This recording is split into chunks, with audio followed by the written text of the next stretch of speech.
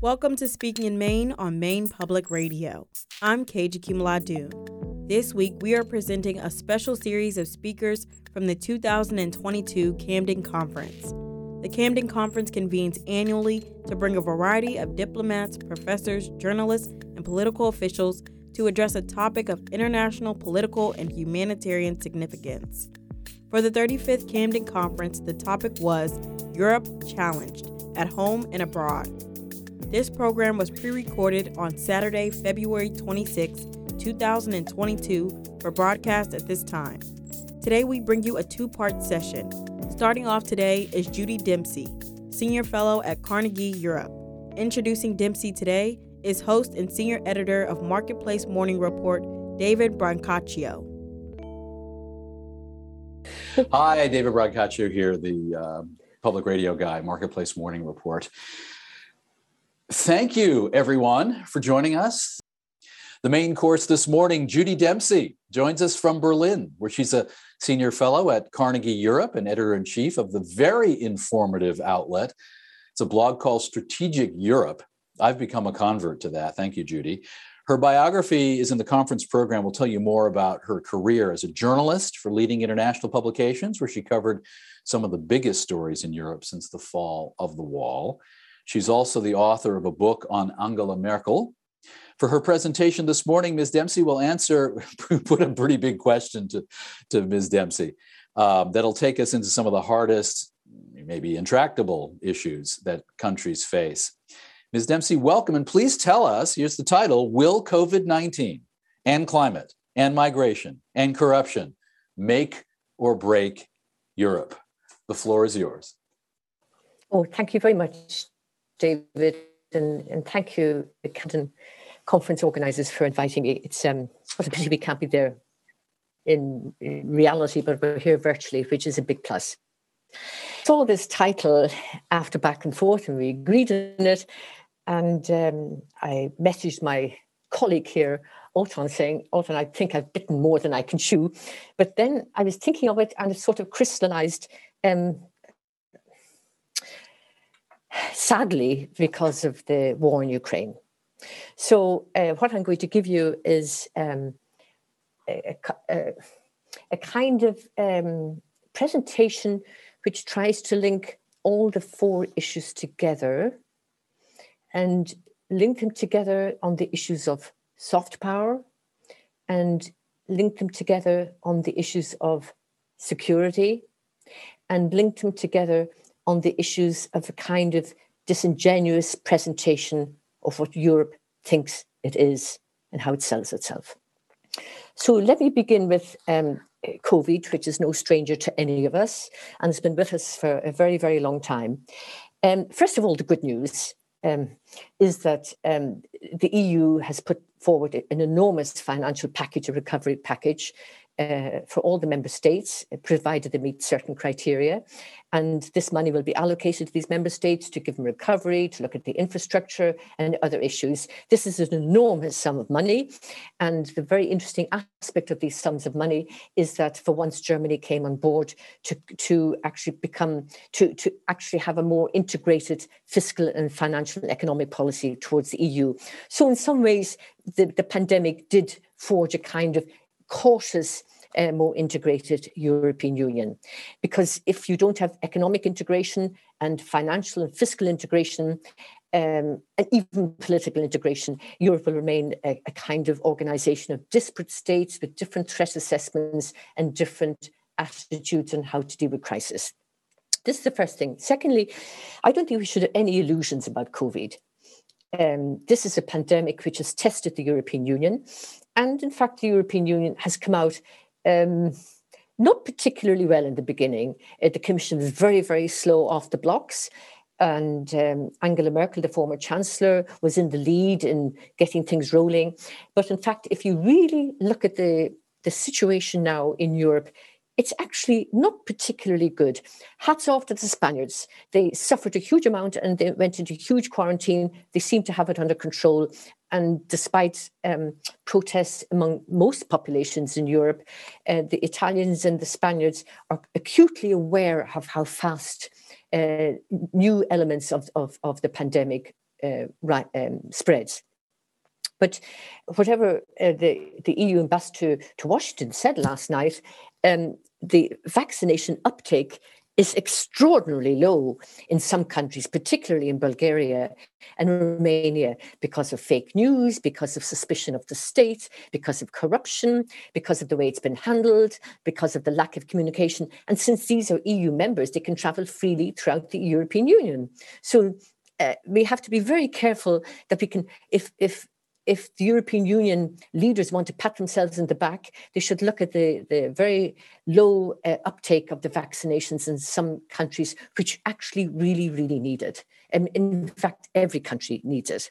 So this is the first point of the COVID. Second point of COVID is the political ramifications, which really cannot be underestimated. There's a couple of elements here. It played into the hands of populists in some ways, but also reignited a kind of antipathy towards the state, whether it's from the far left or the far right. Now, the far left and the far right actually were vaccine deniers, even probably corona deniers. And I know so many people saying, oh, this is all spread, it's all propaganda and so on, but they were against the vaccinations.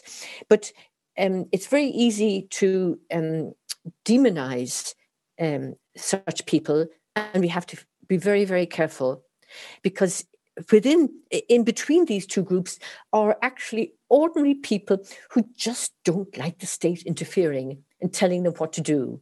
And so it has become a kind of tussle between the state and the role of the state and how it presents itself, and the role of the individual and individual rights.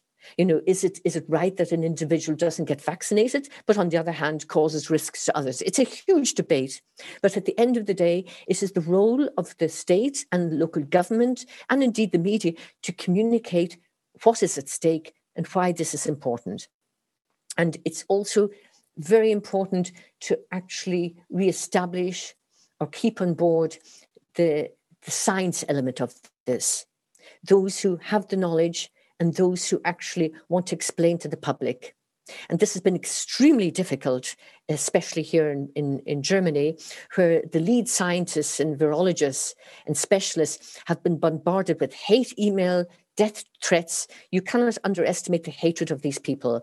So COVID has unleashed this new kind of a politically aggressive element in the body politic. And we have to be very careful that even if COVID is brought under control and the pandemic, if it ever will disappear, this element of a different kind of opposition will not go away quickly.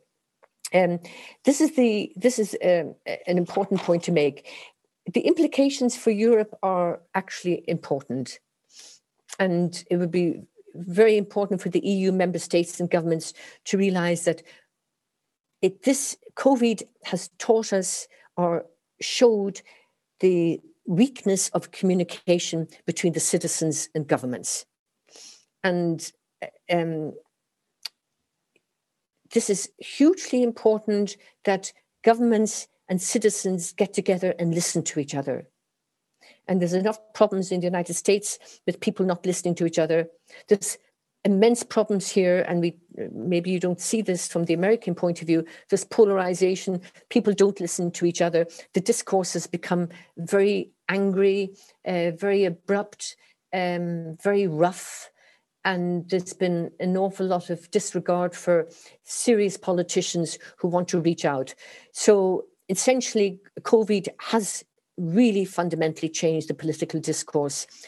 Bringing it back to the centre, creating a kind of centre ground is going to be very difficult to do, but it's actually important for the stability of the European Union member states, but also raises big questions about integration.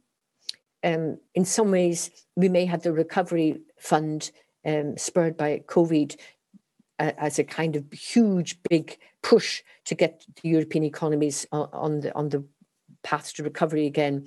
But essentially, COVID has not integrated the European Union. It hasn't made it weaker, but it has showed up all the weaknesses, particularly the element of health. That's my last point about the COVID presentation. The health systems are so different across the member states. It's important to remember that there's been a huge exodus of medical staff, of talented people, of educated people from Bulgaria, from Romania, from Poland, from the Baltic states, over to Western Europe and what was Britain, who used to be in the EU, over to France, Germany here. It's enormous. We have inherited enormous flow of talent. And what does this do? It leaves the hospitals bereft of skills, of people, of human resources, of simply people to look after the sick people. And secondly, when you have a huge exodus of talented people, you actually lose an element of accountability and questioning, and also raising the awareness that the hospitals and the infrastructure, particularly for health, are completely underfunded. This is such an important point. COVID should be the example, and the recovery funds should be used for building up a serious modern health infrastructure. Health is a human right, and also health is about jobs, economy, education, prosperity, and making a society healthier. So this is an element which hasn't really entered into the debate yet, but it really must, and the European Commission leaders should do this, but on the local level as well, on the member state level. So that's what I shall say about the challenges with COVID, because they're not going to go away. And if the pandemic is solved, we have to put these on our things to do list and get them implemented. Now, the climate issue, in some ways, it's a bit like COVID, because the climate change and the huge ambitious targets presented by the European Union demand two things. They demand communication. It's going to be a very long haul. And they demand the truth, that this is going to be extremely costly. Climate change is about changing the status quo. The status quo in how we live, what materials we use for our houses, what kind of windows we put in, what kind of heating, what kind of cars we drive, what kind of food we eat. The whole idea of climate change is still not being presented as a hard-nosed, long-term change in our way of life. I think governments are a bit afraid of this. I think they're reluctant to tell the truth. The new Green Social Democrat Liberal government here is really trying to explain to the public that this is going to cost a major change in our lifestyle. But because the German economy is deep pockets, there's going to be an awful lot of subsidies for modernizing housing and so on. But the climate change is such a major issue that, a bit like COVID, it already has a spin-off with those who deny climate change, or those who believe that they're not being told the truth and there's going to be hardships, and those who believe that, frankly, it really doesn't matter, and why can't we just live as we are going on? There's another element of climate change which I've always found very interesting. The EU has this very special way of presenting itself as the moral leader in some issues. And for years, they've set themselves up as, we are the best who will control the climate, who will limit degradation of the climate. We will support the Paris Accords and everything else. And the other countries outside the EU look to Europe and say, well, really? Are you really doing this despite fossil fuels, despite coal imports in Poland, despite the existence of use of coal in Germany is going to be phased out? You've got so many different variants in this. But what is interesting about the climate change issue is, frankly, there's a bit of hypocrisy about this, especially when it comes to how we deal with imports and exports. If I may, let me read you out data from the Global Carbon Project. This is a research outfit. And they wrote recently about efforts to cut the carbon footprint in some of the EU member states. And by the way, just so that you know, the European Union wants to have net zero for the carbon footprint by 2050. Big ambition, hats off to them. But let me read you this. Per capita emissions in Denmark have fallen by about half since 2000. That's great news, no? But the pollution it imports in goods that used to be made there, but whose manufacturing is now outsourced to China and other places, has surged in the same period. Take the extra carbon its imports have generated in other countries into account, and Danish emissions are down by just 1/3, according to the data, as I mentioned, from the Global Carbon Project. So a scheme has been mooted to tax carbon emissions, but we don't know if this is going to happen. In other words, there's two sets of narratives going on. Yes, we're cutting back on all the carbon emissions, but on the other hand, we do export them and then import the products that are made. It's just food for thought on the fact that dealing with climate change cannot be put into a package inside the EU. It has enormous ramifications on how we deal with exports and how we deal with imports. And as David said in the very beginning, all the nuts and bolts of globalization feed into so many aspects now. And one could argue that the pandemic is a result of globalization because we can all travel and disease and other elements travel so quickly in this new era. So the bottom line of this presentation of the climate change is that a little bit of more humility by the European Union would go a long way, frankly, and more communication by the European Union and all the member states would go a long way in telling the truth, and also more communication in terms of the enormous costs. And if we don't actually go along with these costs, we might as well just close down the planet. I mean, this is as serious as this. But the key thing is transparency, truth, communication, and be very, don't be hypocritical in terms of how we deal with exports and imports to deal with climate change. The third issue I get to, this is a very touchy one, is migration. And this is something that the Europeans share with the United States. We all know what Angela Merkel did. She was noble, and she did it for ethical reasons, moral reasons, and legal reasons by opening the borders to give 1 million refugees fleeing the war in Syria and Iraq, but particularly Syria, absolute refuge. And unless I'm wrong, one little boy was killed for a very different reason. I don't think one refugee died. Despite the bureaucratic hurdles in the beginning, they all got roofs over their head. I remember visiting hospitals and the doctors said they were shocked by the condition, the physical condition of the psychological condition of the refugees. The hospitals opened their doors. It was a very moving experience for me living in Berlin during that year. And hats off to Angela Merkel that did it. And frankly, the Syrian refugees are learning German at a speed even faster than I did. They're trying to integrate. I must say, there's an awful lot of talent that came to Germany. And this is very, very important.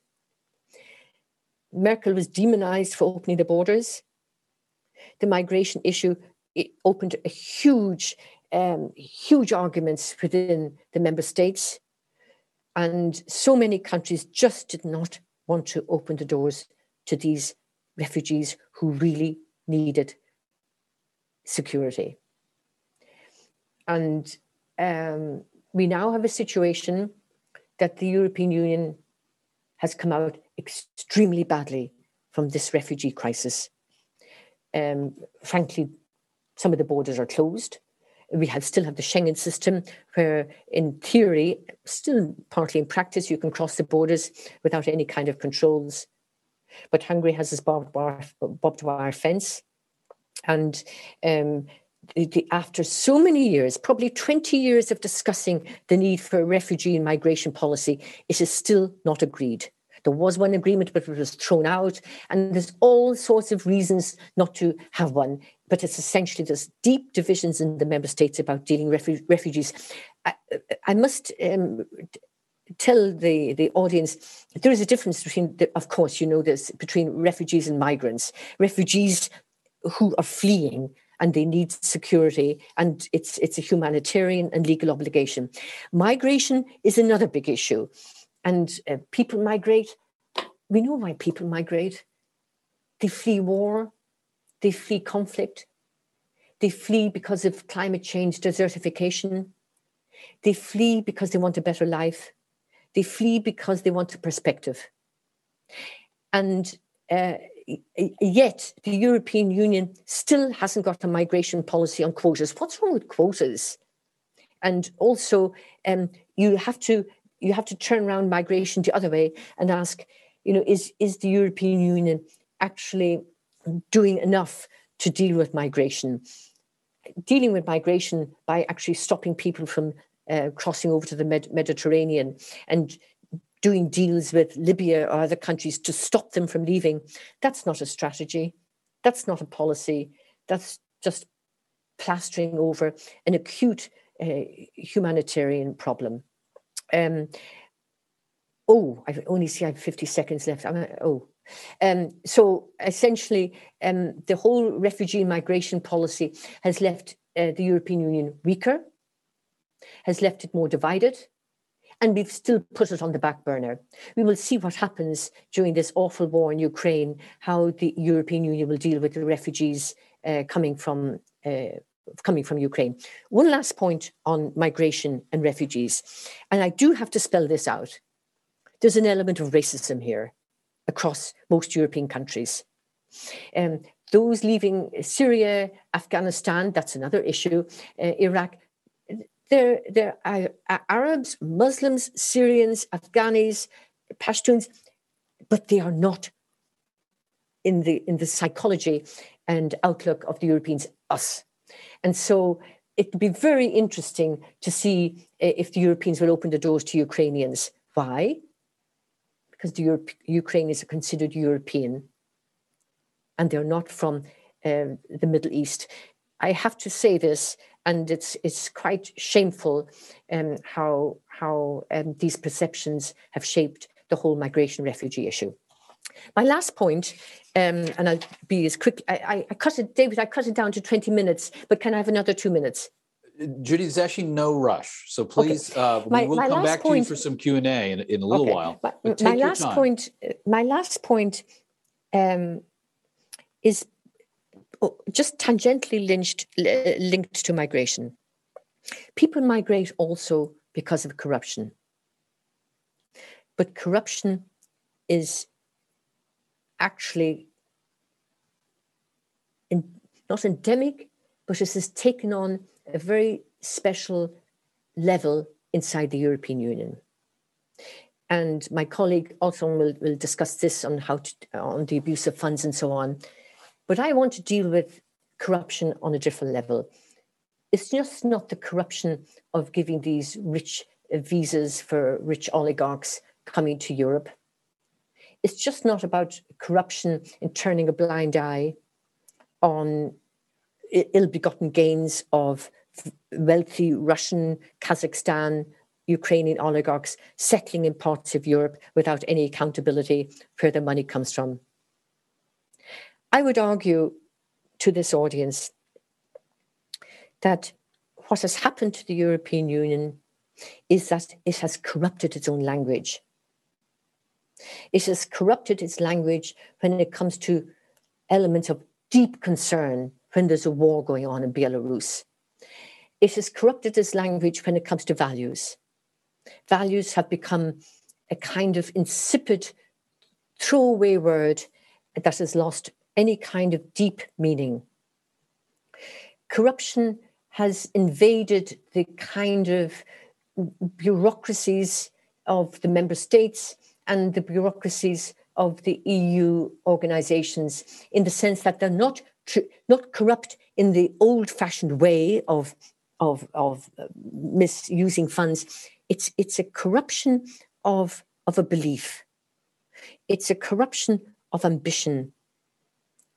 It's a corruption of the way that they see the world, that soft power can be the substitute or the panacea for many of the ills across the world. And it's the corruption of this kind of ideology that, because the EU is based on peace and economic prosperity and solidarity, actually these three words have become so abused, so misused, and so corrupt that unless the European Union redefines or finds a new language that has meaning, that is not thrown out lightly, that has depth, and that can be followed through, the idea of European integration is not going to work. In European integration, and I must admit, I still want it to work, it's going to be very, very difficult to work because of our different perceptions of threats. Just look how long it has taken the EU to deal with sanctions over Belarus and now Ukraine. It's not going to work because we have different threat perceptions. And fundamentally of all, it's not going to work because we have completely different historical, cultural experiences. And these have become so exacerbated over the past couple of years, particularly between the Western European countries and the East European countries. And as we sit here today, it is the Baltic states and Poland who have the empathy to understand what's happening in Ukraine. And for some other countries in Europe, Ukraine is a faraway country. And so we want to just keep our comfort zone intact. So I'm going to wrap up here now. And I hope I've managed to link the elements of security, the elements of speaking the truth, the elements of communication, and the elements that actually await Europe if it wants to stick together or just remain a disaggregate group of member states with very little power and very little influence, which China, no doubt, and Russia will exploit. Thank you very much. Judy Dempsey, thank you very much. You expressed the inadequacy of Europe's embrace of, or its use of how it's using its soft power. But that makes people think, well, therefore, are you calling for the use of more hard power in dealing with these intractable issues? Yes, the EU likes to pride itself on soft power and diplomacy. And as we have seen in the Western Balkans, we've seen in other countries, the soft power with any kind of serious security, defense, or intelligence underpinning, it doesn't go very far at all. And I think this is one of the great weaknesses. This is not a call to war. This is a call to actually make sure that diplomacy is supported by the instruments of hard power. France understands this. Britain, when it was a member of the EU, did. But in Germany, particularly the biggest EU country, simply just doesn't want to discuss the issue. We've been talking about European Union core values. But Anna from University of Maine has a question about how does, in her perspective, the loss of religion as a unifying perspective in Europe affect the integration of the bloc? Is there another unifying ideology that could help unite nation states? And of course, this also plays out in the migration and refugee debate. But how do we start thinking about a question like that? Yeah, this is a fascinating question because, Anna, when you think of the French Revolution, which was so radically secular, and it has remained secular ever since, it has certainly shaped the French view on the construction of Europe in some ways. Each country has a very different religious tradition, forged through history, forged through, go back centuries. This is the first thing. Secondly, you have to also then consider the serious role but declining role of religion in Catholic Poland. While it's declining, it still is quite a force, and it's being used by the ruling Law and Justice Party. And it can be manipulated in some ways as well, despite all the scandals in the Catholic Church over the past decade in Poland. But I wonder, let me give you a third point. So I'm Irish. And religion dominated our lives in school, at home, on the weekends, and so on. And it was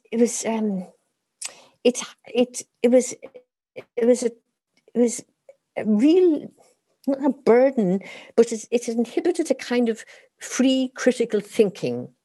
And so when we did apply to join the European Union, and we did join it, the religion became a really open discussion. And it just wasn't about pedophilia or what the priests were doing. It became an open discussion on how you link religious influence to human rights, whether it's divorce, whether it's separation, whether it's abortion, whether it's gay rights. And it became a very poisoned debate in the beginning.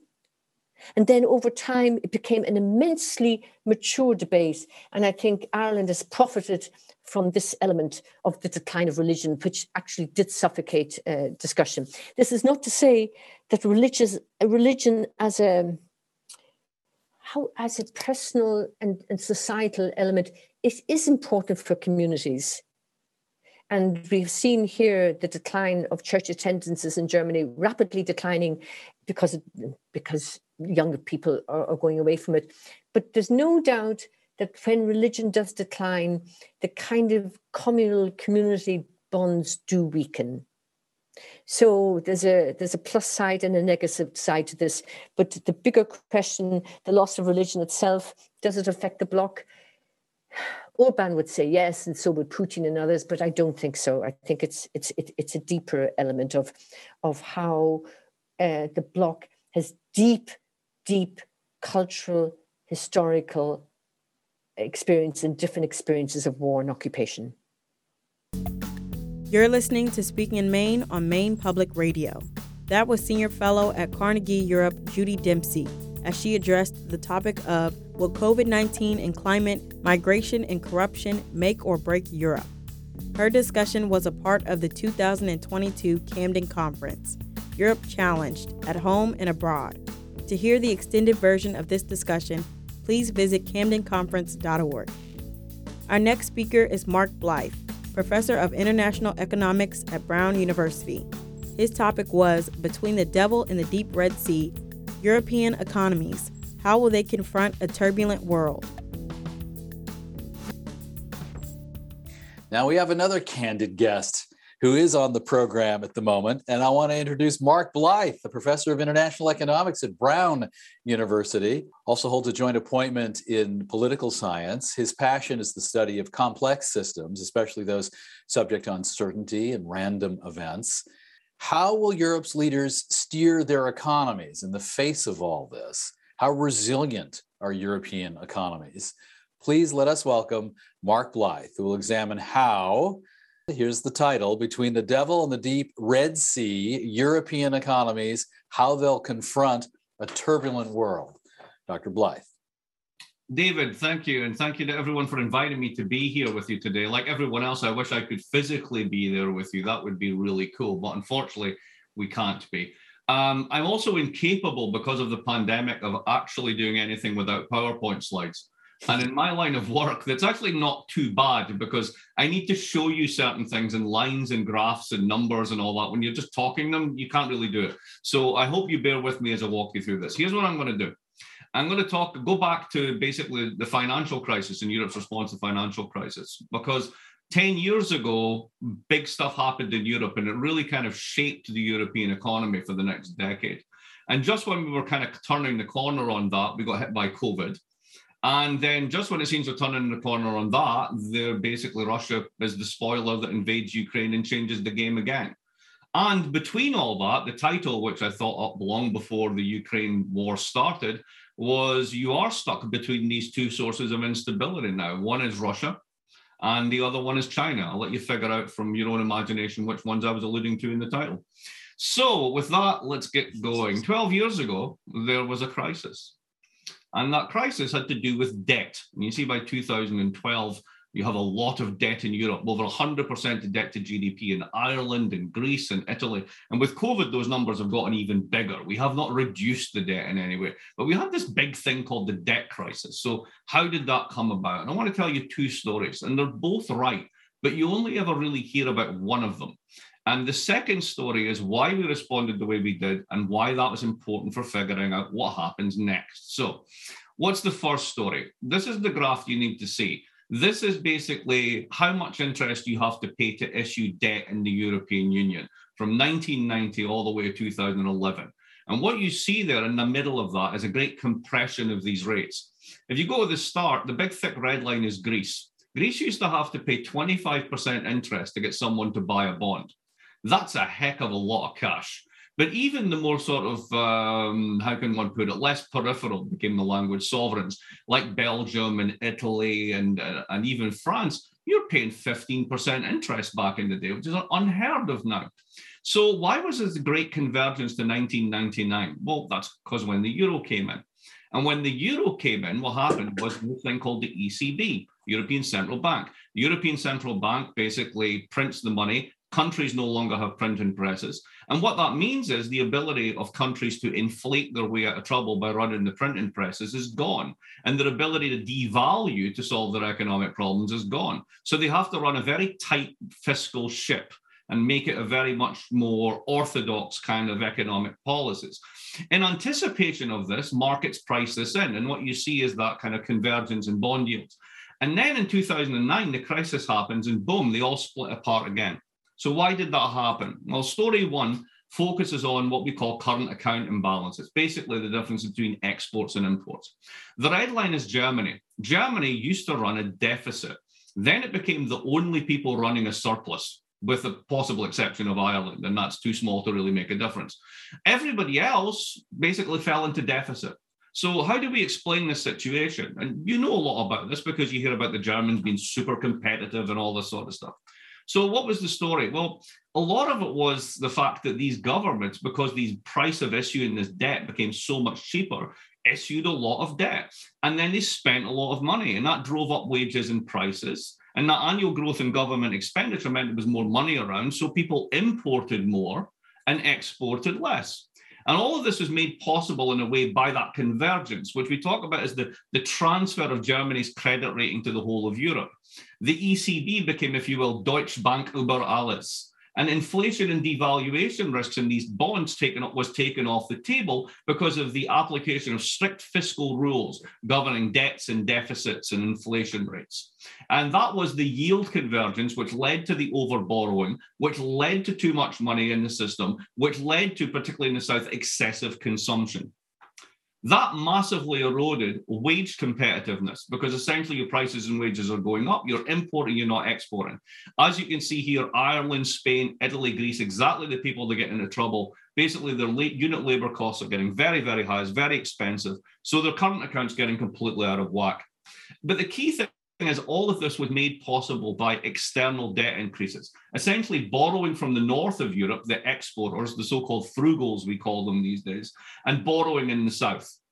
When the inevitable result was when the mortgage crisis hit in 2008 and bank lending dried up, all of those bond yields exploded. And why did they explode? What was the problem? Well, basically because when you've been issuing all this debt, you've got to be able to service it.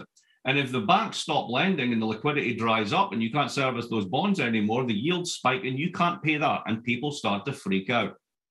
Now, that's a good story, but there's something missing in this story, and it's this one. And here's my favorite picture from the financial crisis. Citibank had an advertising campaign back in the day called Live Richly. It wasn't save up and buy yourself something nice. It was open a cravings account. And what does that tell us? It tells us that we need to run that story again because you can't really have over borrowing without over lending. So what else is another interpretation of that chart? Imagine I'm a banker. I make 25% by showing up and buying Greek debt. They might default, but it's still a good gamble. I know that the ECB is going to come along and take all that off the table. So how do I make money on a declining spread of interest rates? I pump up the volume. It's called leverage. I just buy tons of that stuff. I like these bonds, even though there's the money I make off them is going down. If I buy enough with volume, I can continue to make a ton of cash. The result of this is that foreign banks, i.e. the ones that are buying these bonds, they're lending to and borrowing from these sovereign sovereigns, end up with, in the case of France and the Netherlands, over 30% of GDP in bonds that are about to go bad. So the result of this was what? Well, this is a really scary picture. This is European GDP in 2012 on the left. That's bank assets. Now, when banks talk about assets, they don't talk like normal people. When you think about an asset, you think about your home. You think about having something that is an asset to you. When banks talk about assets, they're talking about all the money that they've lent to people. So that right-hand column is all the money that they've lent that they might not get back relative to the size of the Eurozone's GDP. Now, the term too big to fail was coined in the United States. And if you look on the left, the right-hand side here, you see US GDP indexed at 100, and you see total bank assets in America. It's about 118. So it's bigger than the country. But let's take a typical example in Europe. There's France. There's GDP indexed to 100. There's total bank assets in 2012, 430. It's 4 times the footprint of the country. You don't have too big to fail. You have too big to bail. So if you want to stop a bank run around the bond markets of Europe as everyone freaks out and dump these bonds, what do you have to do? This is the word that was the buzzword of 2012 that I wrote a book about, called austerity. Cutting budgets to stabilize bond yields and increase investor confidence. If you have all those banks in your bank's balance sheet and you don't want them to go to zero and you don't want the banks to blow up, you have to get the countries to stop issuing extra debt to stabilize those yields so that they can move forward. Problem was it didn't work. There was no confidence fairy, as Paul Krugman said, that showed up and made everyone feel super good about cutting budgets in the middle of a recession. What actually happened was that growth and real incomes fell throughout Europe, particularly in the south. Doubling down on this in 2012, the union tightened up rather than loosened the budget rules, which made the recession even deeper. The south fell into actual deflation. Austerity wasn't loosened until 2015, and the recovery didn't kick in until 2017. But the problem was the combined effects of this, particularly northern dominance, northern and eastern European countries make their money off of exports, meant that you had a falling value for the euro and increasingly cheaper wages. All those wage increases were wiped out. That stimulated exports, which was good for those northern and eastern countries, but didn't really work for the large southern economies like Italy and France that are much more consumption-based. This leads to a split in the EU that we still have today between southern consumption-led economies and northern and export-led economies. And that's why you basically have chronic an overall surplus of the EU against the rest of the world through exports, selling BMWs to China, etc. And then you've actually got internal deficits in the budgets in the south because they can't grow their way out of the recession they've been in for the past decade.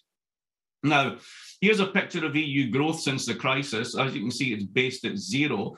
Around 2015, it gets up to around 1%. 2018, it's sprinting towards 2%. But even before COVID, it really starts to slump again. Then there's the huge dump in COVID, and then a huge springing out, which seems to be a real turning of the corner here.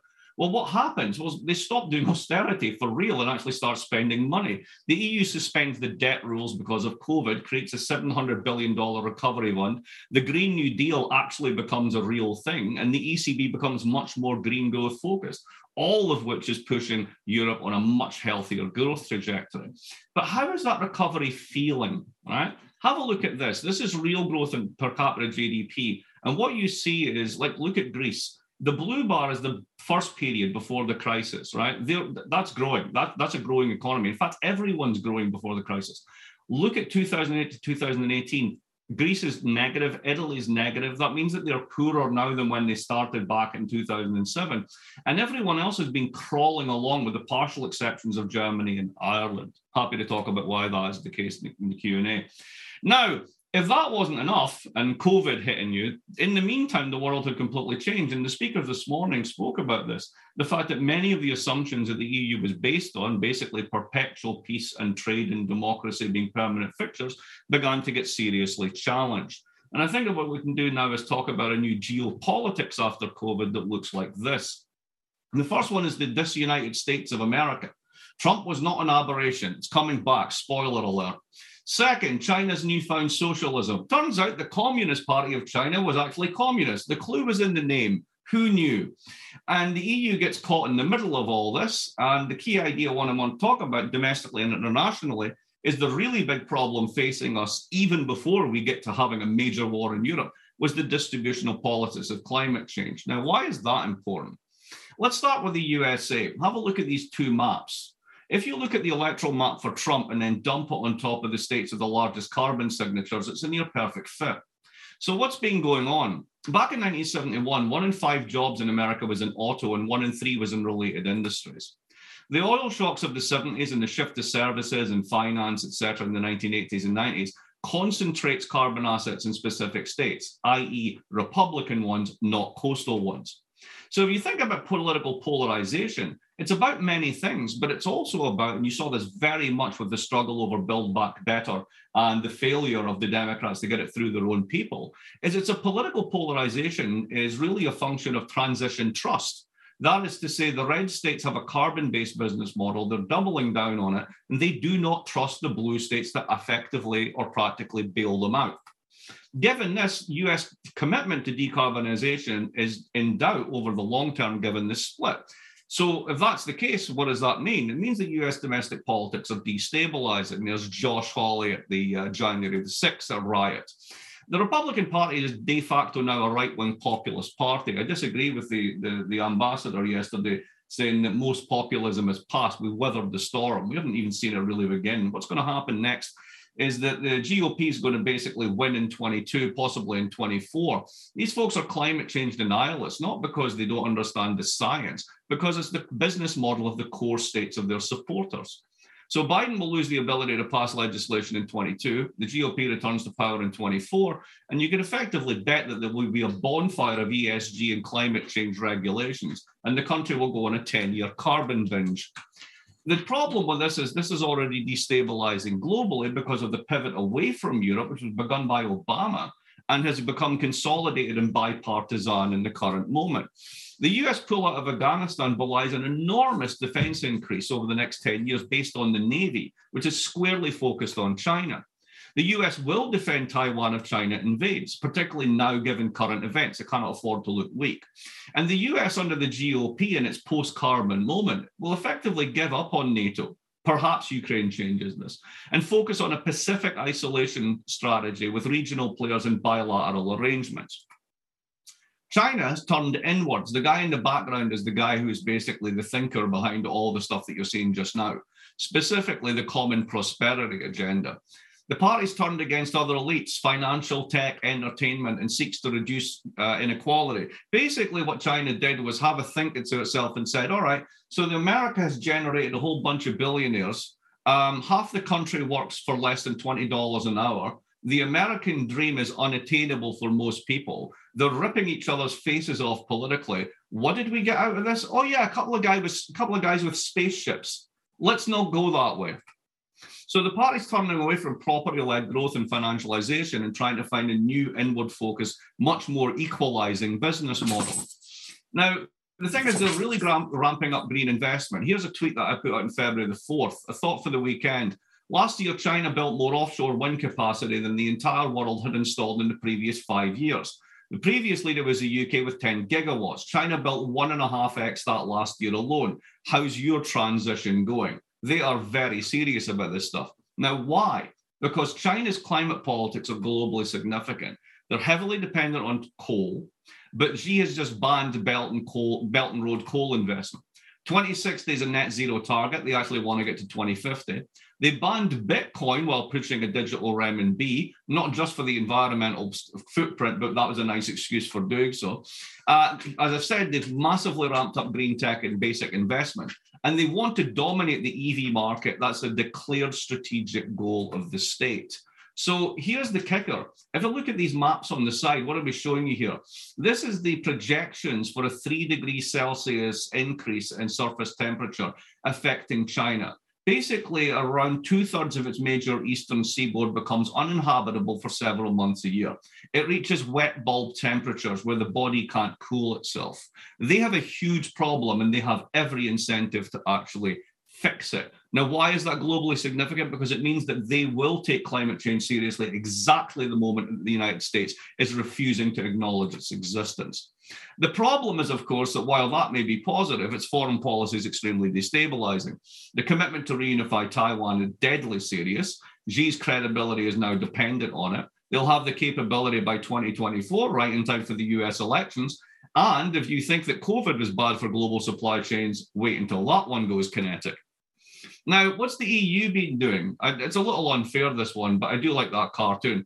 Honestly, I can't tell the difference. Red, blue, red, it's all the same to me. Why? What have they been doing? They've been playing hide and trade. Germany's the best example of this.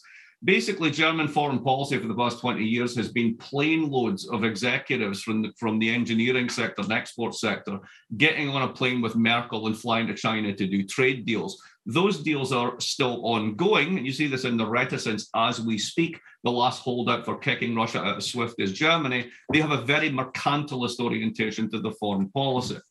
Now, the EU is rightly worried by the US stance on China and also by China itself. But EU exports, the bit that's been growing since the crisis, are crucially dependent on Chinese growth. Now, the EU, in its positive and engaging side, sees green tech as a way to cooperate and compete with China.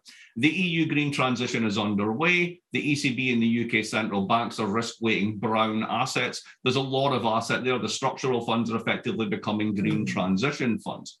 And what does this give us? There's a great book that just came out by Jonas Nam that talks about this, that basically says the following. It's going to push China and the EU together on green investments. I have a golden retriever here that I think is telling me I'm going to go pee on the floor unless you let me out soon. So I may have to run off for a second, but let's see how that goes. What does this give us? US policy in China pushes China and EU together on green investments. Why? Country with leading edge large export sectors can adapt to green tech easier. Here's an interesting fact. According to Jonas's research, 40% of the output of the Mittelstand, the German industrial sector, already goes into green tech. Right? It doesn't matter if they're making the ball bearings for a diesel engine or for a windmill. You want it to be in the one that's still going to have a market in 10 years, and that is not diesel engines. You also have enough organized labor that you can effectively do coalitions that internalize the cost of the transition, and that allows you to make the politics of the transition much easier. The US doesn't have any of that. It sent all its export capacity to China. It's good on innovation, but stops it getting the IPO, the exit, and cashing out and marrying a supermodel. The US risks becoming dependent on green tech made elsewhere, even if it avoids open conflict. But for the next 10 years, if the GOP are in charge, they won't even care if they get it. And if there is a conflict with China, this will split NATO and empower China over the long term. The wild card. You knew it had to be in here. Russia is a system spoiler. The EU is heavily dependent on Russian gas and oil. We know this. Russia is also a swing producer in wheat as well as in oil and gas. It's a critical source of rare earths, and US militaries are not EU militaries are not credible threats due to decades of underinvestment. So where does all this leave us? Where do we go from here? I think there are two scenarios going forward. The first one is Russian aggression encourages the EU to accelerate the green transition. That in fact, what we were going to do in 15 years, we'll be trying to do in 5 years as we decouple from gas and go as green as possible. Given this, and there's no reason why not, because the technological capacity is there, what is lacking is the political will, the EU becomes the global leader on green tech and adaptive technologies. To safeguard that, you're going to have to rebuild the EU military's capability and make that credible. And then the EU and the US rebuild the rules-based order based upon these actions. That is the good outcome. What is the bad outcome? EU dependence on Russia plus stagflation leads to backsliding, not on democracy, but on the green transition. The EU becomes dependent on Chinese green tech. The US abandons NATO and the EU fails to compensate militarily, thereby becoming incredible actors. Lots of talk about norms, but no ability to enforce them. And what we get to is exactly what Putin is after, the return of spheres of influence. We are in the middle of incredibly turbulent times. we have two massive problems. One is you've got a system spoiler that actually threatens with nuclear weapons and is dangerously unstable. At the same time, you have a green transition whereby the carbon budget is pretty much being exhausted. And if you don't get real soon, you're in the type of trouble that even Putin can't imagine. There has never been a more important time for Europe to come together. There has never been a more important time for Europe to act as one. If it does it at this moment in time, it's going to be crucially important because America is going to be out of the game for the next 10 years, in my estimations. What then matters is the relationship that we have with China, and then how we manage the green transition and how we effectively isolate Russia. And I will leave it at that point. We have a question from a gentleman named John Reed from here in Camden. Has Russia, in essence, given up on economic integration with Europe in exchange for what will be a subordinate relationship with China? Does this imply that values are more important than economics to Mr. Putin? I would say that's the case. I mean, you've got someone who is never going to leave power. He's set himself up to basically be in power until I think it's 85 or 86 or something like this. So what's the end game? Well, the end game is clearly challenging the post-Cold War order and trying to reestablish some degree of Russian hegemony over these areas. I had the pleasure of having Dr. Fiona Hill here at Brown yesterday to give a talk. And she spoke about it this way, and I thought it was a fantastic way of thinking about it. The West in general operates with a 20th century conception of governance that has to do with things like rights, not just personal rights, property rights. So you own stuff, you get to do things with it. In Putin's conception, it's a 19th century Russian feudal understanding of territory and property and rights. You are given these things as grants by the Tsar. You don't really own them. If you're Khodorkovsky and you go off and try and sell that national oil, that oil company to a bunch of foreigners, you're in jail. And his attitude towards Ukraine is the same. Essentially, no, you don't really own this territory. You're just whatever we decide. So it's a very different way of thinking about the entire project, if you will, of rule and governance. Now, it's massively out of step with everyone, including the Chinese. Does he want to become a kind of rump carbon producer at a time when everybody else is making the transition happen? His bet is that we're going to screw up the transition. His bet is that it's not going to happen. And right to the end, we're going to be drowning ourselves in oil and carbon. And he's going to be one of the primary producers and he's going to benefit from it. A question from Ryan Young Brewer, Maine, which is near Bangor. Do you think that China, in the end, will outcompete the EU in its decarbonization project? Well, that tweet that I put out for a reason. I couldn't believe it. I mean, the one that I used to know was in 2015, China installed more solar than the US had. Apparently, they're just doing this every year. And as I say, they've got every reason to do so. If they don't do something to reduce global temperatures, then places like Shanghai and Beijing become effectively unlivable within a 3-degree window, and we're well on track for that. So in order to get there, will they end up leading? If the incentives point the right way, I guess. And if Europe basically doesn't step up to the plate and really commit to doing this and leave all this nonsense from the 1990s about budgetary rules and fiscal rigor and all this nonsense behind, they're simply not going to be able to finance the type of transition to compete with China. Thank you very much for your wisdom. This has really been important stuff. You've been listening to Speaking in Maine on Maine Public Radio. This week, we are featuring talks from the 2022 Camden Conference, Europe Challenged, at home and abroad. Featured speakers are exploring the adversities Europe faces. Today was a 2-part session featuring Judy Dempsey and Mark Blythe. The extended version of these discussions, including questions from the audience, is available at camdenconference.org, as well as all of the 2022 Camden Conference talks and panel discussions. This program was pre-recorded on Saturday, February 26, 2022, for broadcast at this time. If you missed part of this program or want to hear it again, you can always find it on our website, mainepublic.org. Music in this hour comes from Our Alarm Clock. Susan Tran is the executive producer of Speaking in Maine, and Speaking in Maine is produced by me, KG Akinmoladun. Thanks for joining us. This is Maine Public Radio.